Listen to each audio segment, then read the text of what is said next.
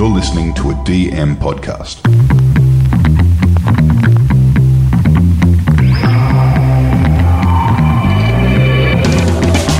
G'day, pod lovers, podcasters, podlings, and welcome to Behind the Podcast, the podcast that opens the studio doors and takes a peek behind the microphone to tell you, the listener, the producer, the creator, the aficionado, what's happening in the podverse.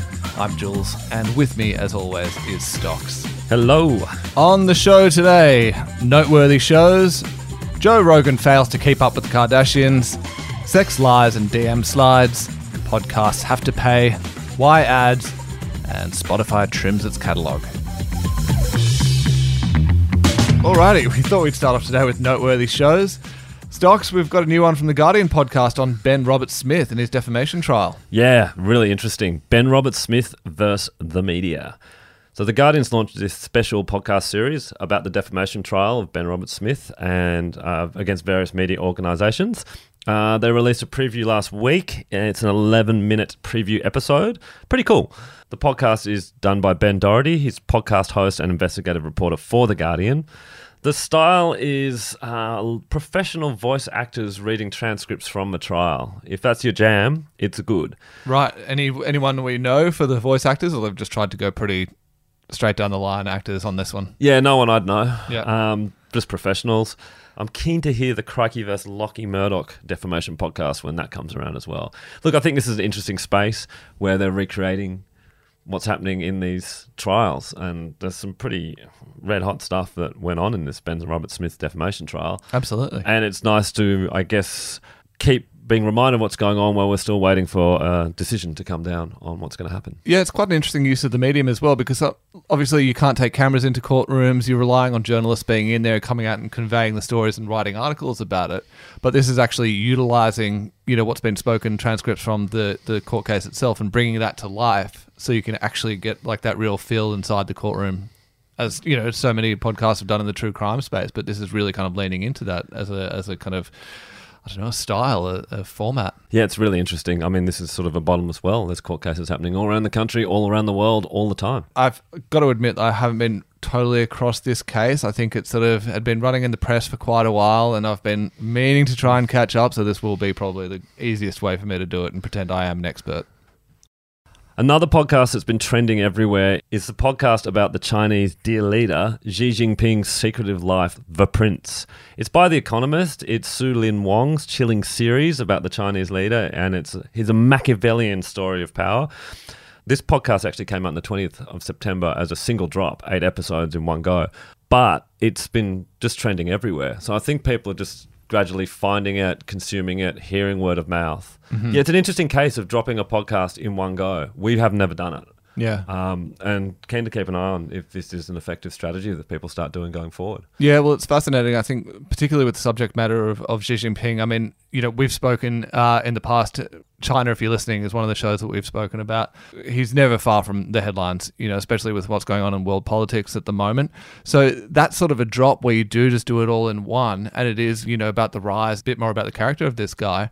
It sort of is almost going to remain evergreen while he's the leader. It's going to be a fascinating historical study ongoing. So this thing will have legs. I don't know necessarily if it sort of benefits so much from releasing it week by week, but we'll see. It's still being talked about at the moment. Yeah, I guess if it's fully funded by a publisher like The Economist, you just get it out there. Yeah. And we're all used to consuming content this way now thanks to Netflix. Yep. So why not? Yeah. But definitely something to keep an eye on and see how it goes in terms of how long it'll stay in the zeitgeist. Well, keeping it a little bit closer to home, tell us about Storytown podcast. Yeah, it's an ABC podcast. It's a new series sharing stories from regional Australia. The first episode's under 4 minutes, so that got my attention. But it's just cool little tales from different parts of regional Australia. I think this is what the ABC exists for, in my opinion. Yeah. This is why we're paying our 7 cents a day or whatever it is now. Totally, just telling those stories that otherwise might go unheard from around Australia, just digging into every little nook and cranny of this great wide land of ours. That was just a little wrap-up of some of the noteworthy shows that we're taking an interest in this week. So we'll try and keep an eye on what's being released from time to time. Yep. Again, if you do see anything that you think is worth us checking out or talking about, or you want to promote, then just, drop us a line. Absolutely. And one from last week that we did mention and discuss was the Kim Kardashian podcast, The System. Yeah, so mission accomplished, I suppose. This one came out. It was a big ticket item for Spotify and has just busted through the great ceiling that is Joe Rogan and has taken the number one spot, which is absolutely amazing for a first-time podcaster, really, on an unproven show. It's completely new.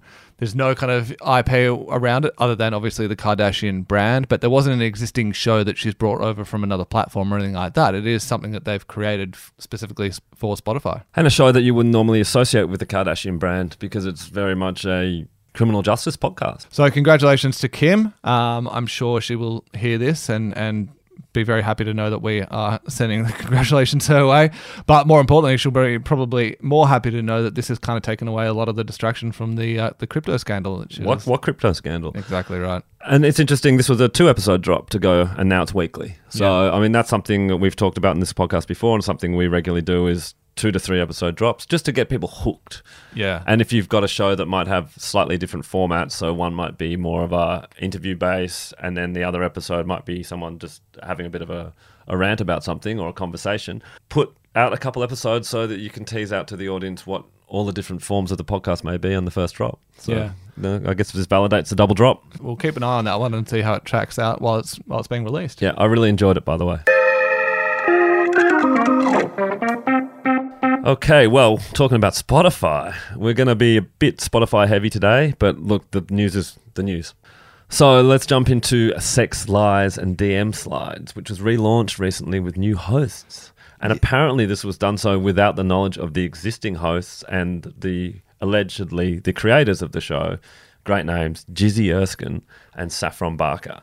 So this made tabloid news. I mean, this made the Daily Mail, this made Hollywood Reporter, this was everywhere.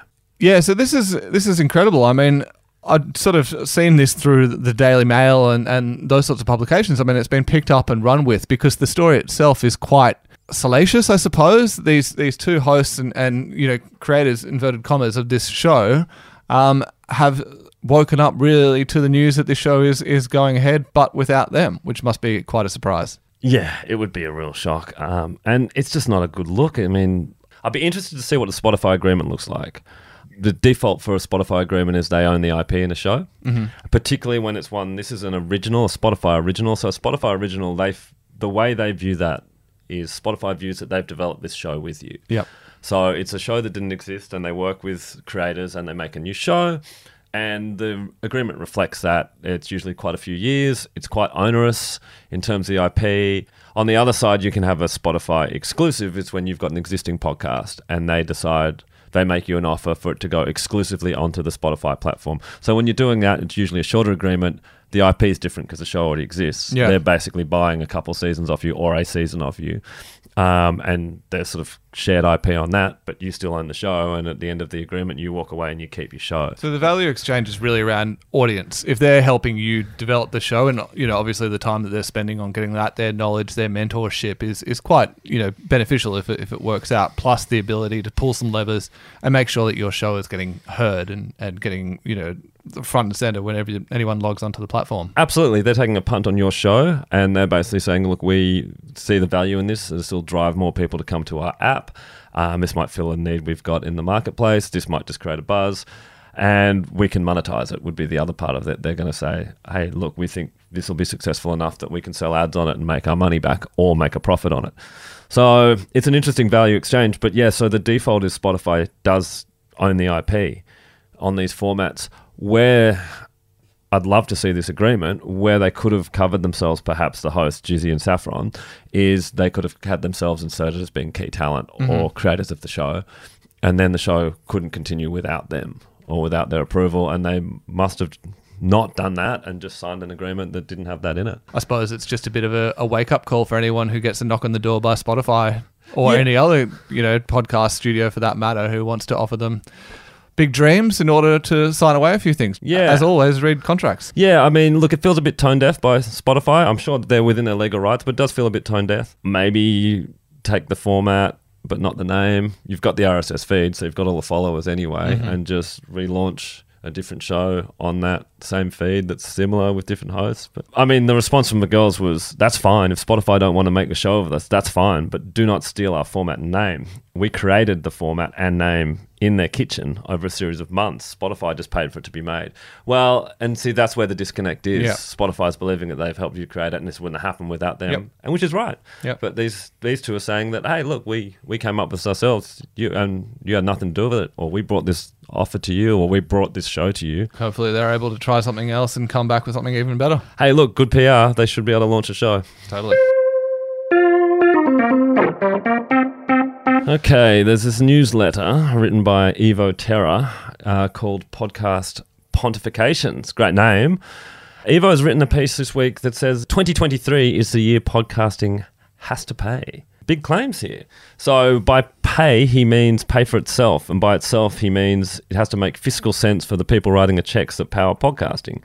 Now, he's not saying that the top end of the market's a problem. The big companies, the Spotify's, no problem there. And that he's not saying at the bottom end hobby podcasters, there's no problem. It doesn't need to start paying for itself because it's never going to pay. No. People are doing it to put stuff out in the universe. He's saying in the middle, it's a different story. And he reckons he has anecdotal evidence that people he knows who work in these sort of middle-sized companies are having trouble getting things up. So 6 months ago, things like raising money to launch a new service, get a bigger ticket production greenlit, or snagging budget from other departments to fund a podcasting initiative was much easier than it is now.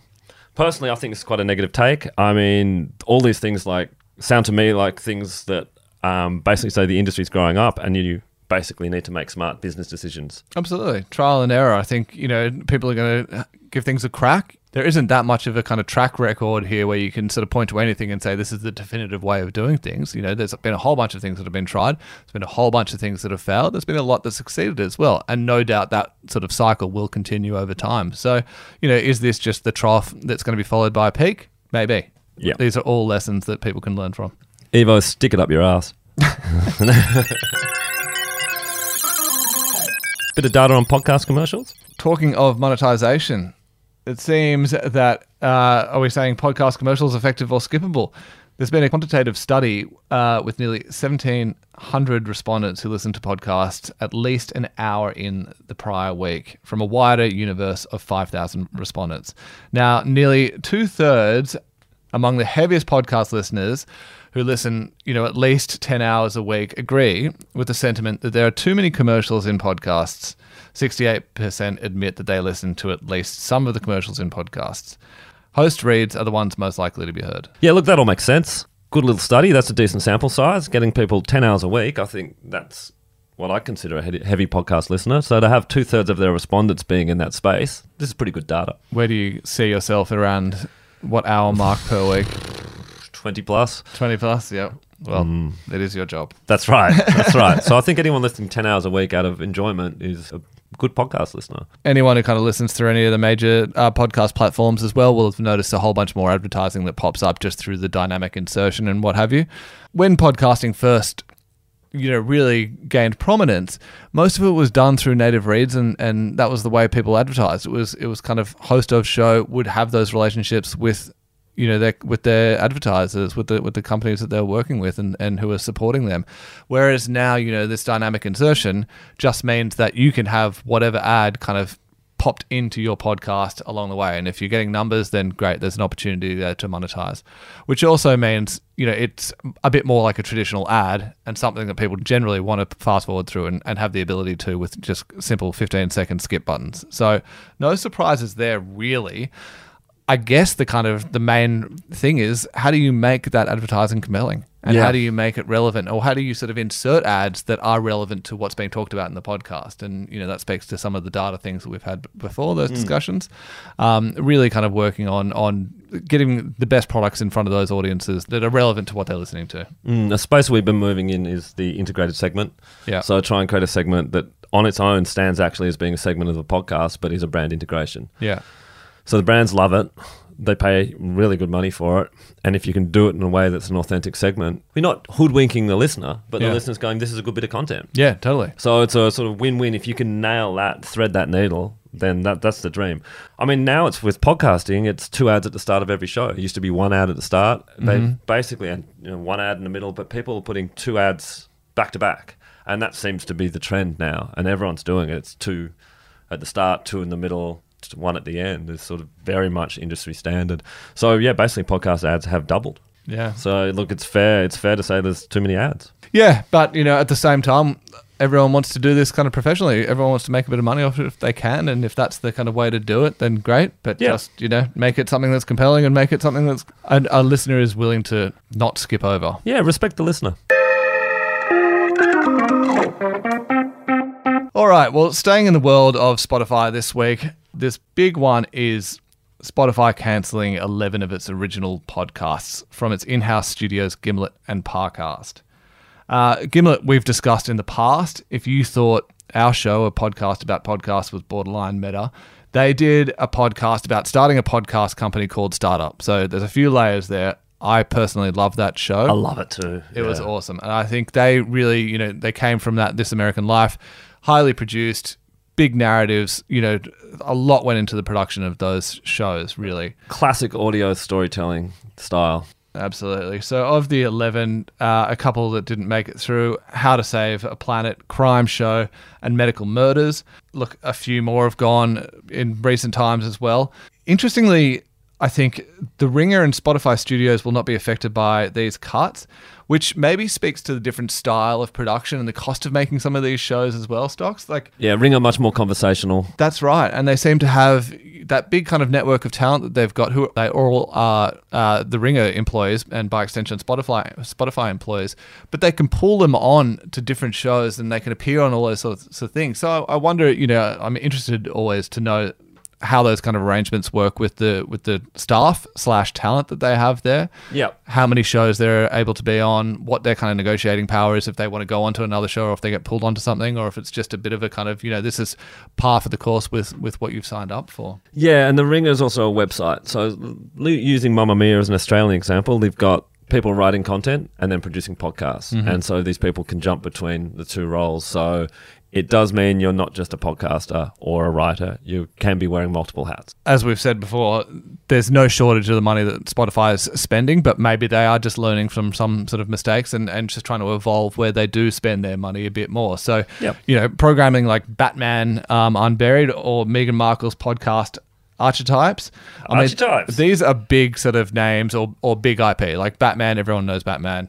Meghan Markle gets talked about quite frequently. Yeah, I think her podcast did the Kim Kardashian and went straight to the top when it came out. It's cooled off a bit, but look, it's been a tough run for Gimlet after that kind of initial start, and they made big waves by being one of the kind of initial companies that Spotify did buy and spend big money for. But one of their biggest shows, Reply All, ceased to exist after former Gimlet staff has accused the co-hosts of harboring a very toxic environment in the workplace. Yeah, I wasn't aware of this. I mean, you said that the show ended with a whimper. It just sort of disappeared. Yeah, it was unbelievable. I mean, it really, they were hitting their strides in that show and they were doing some really interesting sort of investigative things. It was some absolute classics where they tried to track down, a scammer who tried to, scam them. And it saw them go to India. It saw them really kind of narrow in on who this person was and ultimately have an ongoing relationship, which just all unfolded on the podcast. It was really, really good stuff. It's one of those podcasts, right, that if you go, how do I get into podcasting? You'd say, listen to Reply All. Absolutely. It was at that level. So I can't believe this is gone. But yeah, tough run for Gimlet, huh?